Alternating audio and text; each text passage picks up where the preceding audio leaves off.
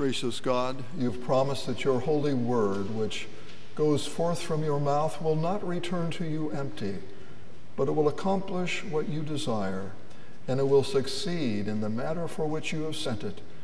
May your word have its way, we pray, in every heart this day, through Jesus Christ, our Savior and Lord. Amen. Please be seated.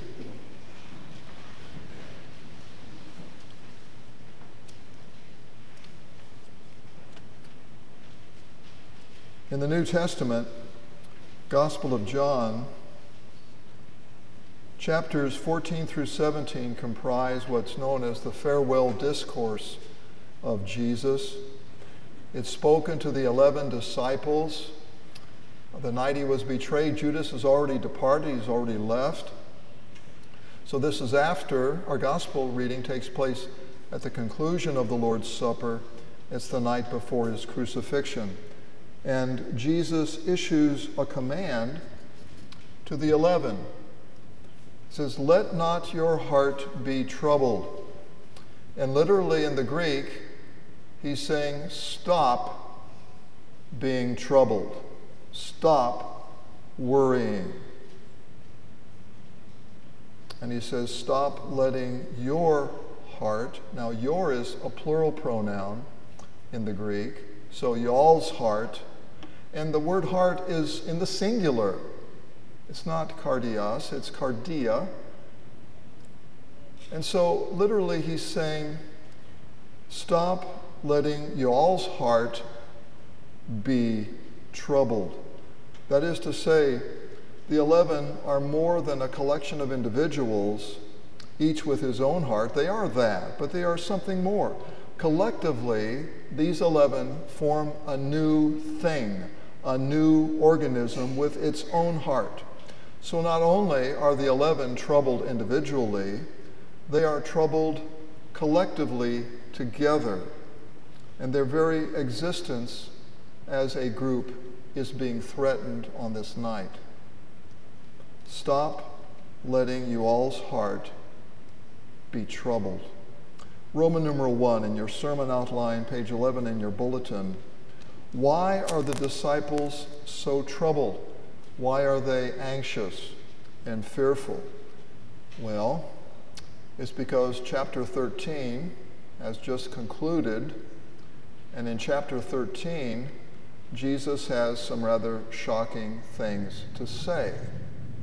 Letter A, he announces, "Yet a little while I am with you, and where I am going, you cannot come." Now, you and I know Jesus has previously called the 12 to follow him.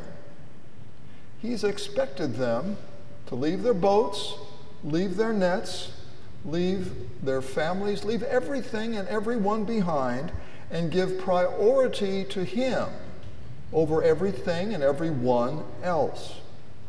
And they've done that. The disciples have done that. However imperfectly, they have done it. They've followed him for 3 years. But now he announces that he is going to leave them. And where he's going, they can't come. They cannot follow. I think many of us would be worried if we were in their shoes and heard the words of Jesus that night. The disciples are troubled, not only because Christ is leaving them, they're troubled because Jesus has announced that Peter will soon publicly disown him. Letter B, "Truly, truly, I say to you, Peter, the rooster will not crow until you have denied me 3 times. It's as if our Lord is saying, Peter, you think you're so strong. Before the sun rises, you will disown me publicly. And if that were not enough, Jesus has also announced in chapter 13 of John's Gospel that one of his disciples will betray him to the authorities. So their fellowship, which they've left everything for, appears to be falling apart and ending in failure. That is the source of the disciples' trouble. It's the source of their anxiety. Letter C, preemptive homesickness. Preemptive homesickness is anxiety over an anticipated separation. An anticipated separation. So the separation hasn't happened yet.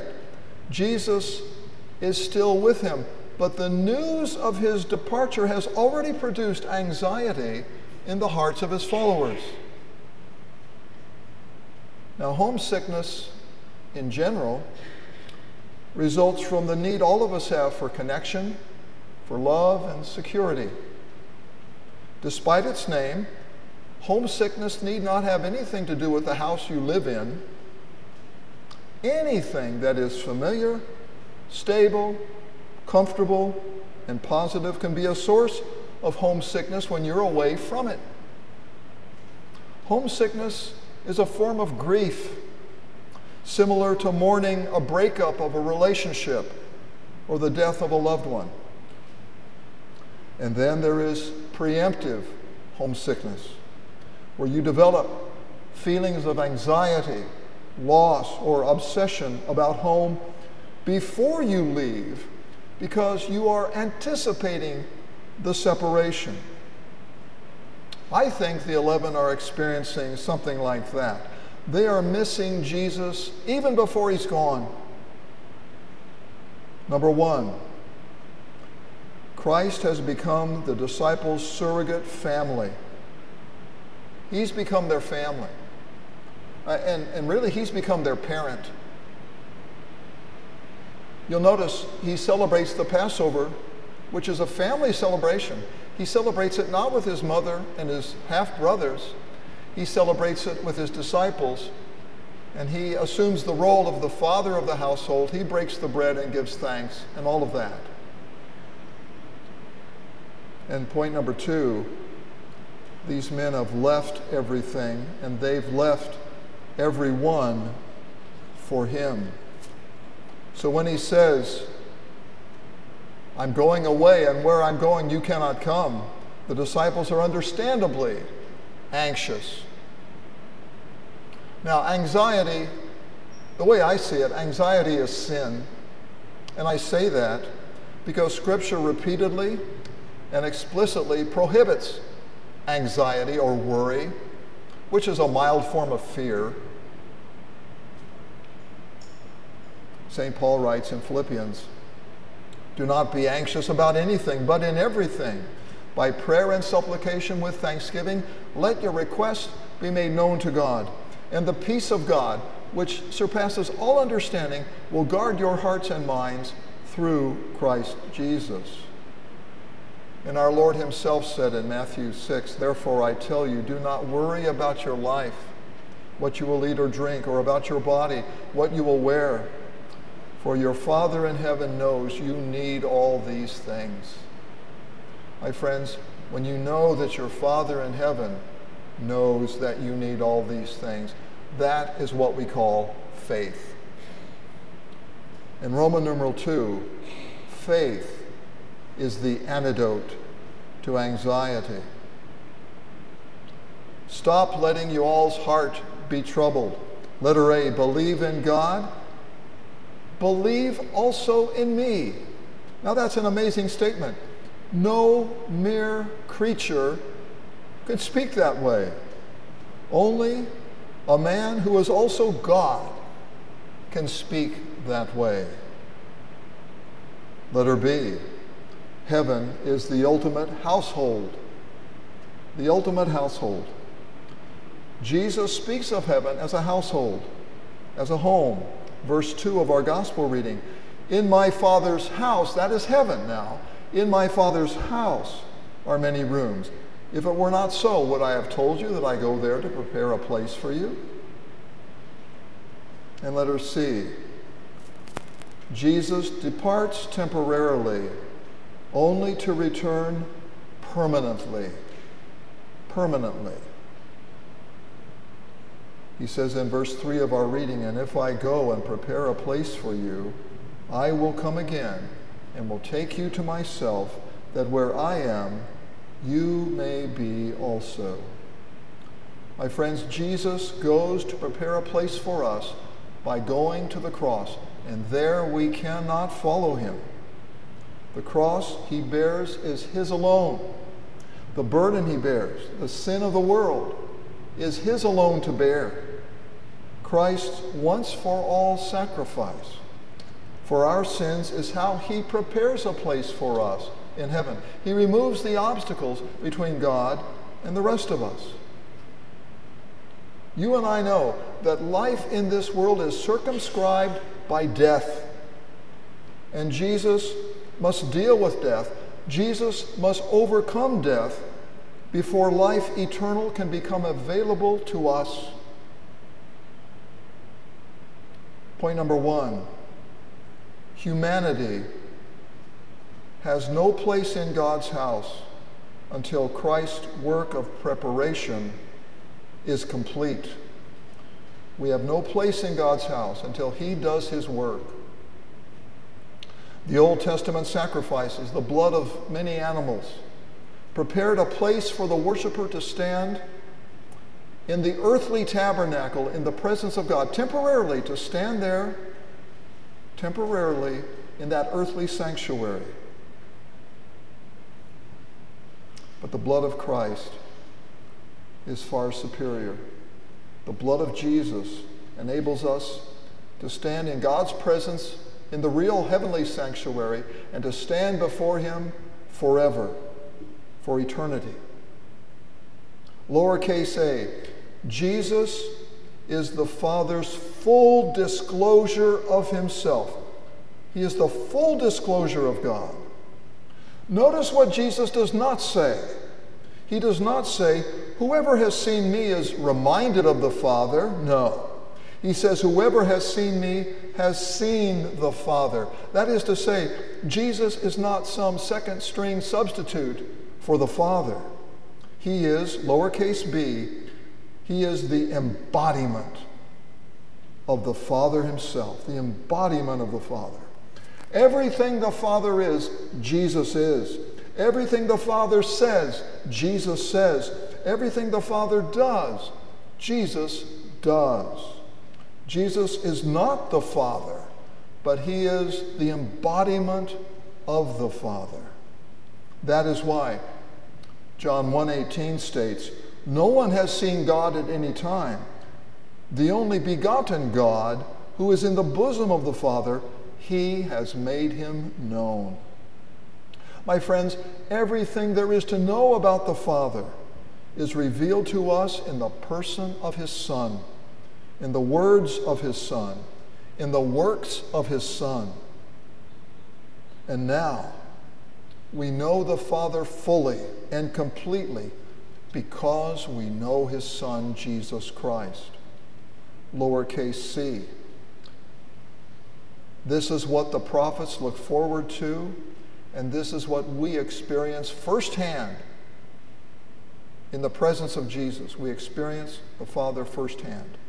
The ancient prophets predicted that someday, and this is repeated again and again, the earth will be filled with the knowledge and the glory of the Lord as the waters cover the sea. Someday that would happen, they said. And that day is now. It is today. Jesus said to Thomas in our gospel reading, if you had known me, you would have known my Father also. From now on, from today, this moment, you know him and have seen him.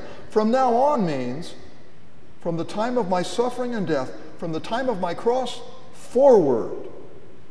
You've known the Father. You've seen the embodiment of the Father's words and of the works of the Father. You've seen it at the cross.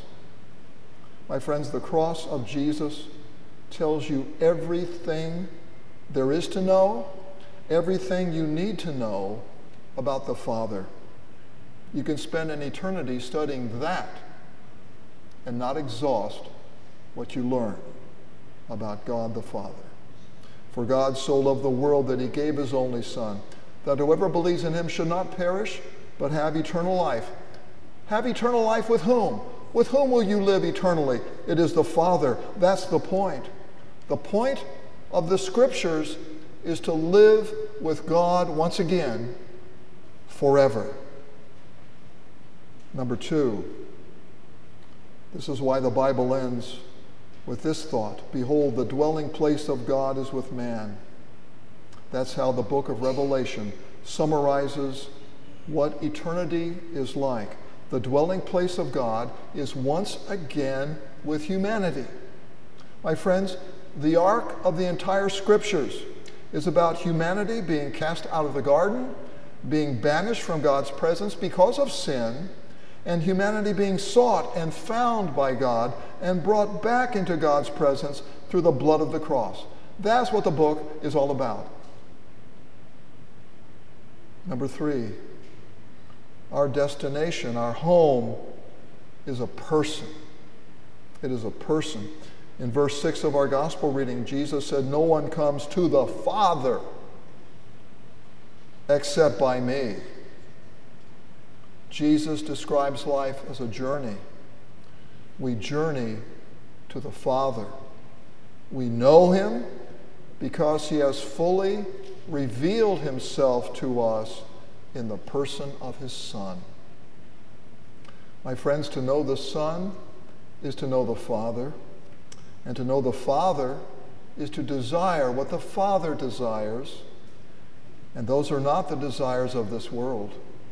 To desire what the Father desires is to become a stranger to this world, and we have become alien to it. Life for us, therefore, is a journey to the one to whom we belong. We desire to be with him. We yearn for his presence. When we know the Father as Christ has fully revealed him, we become homesick, not for where we have been, but we become homesick for where we will someday be. In Jesus' name, amen.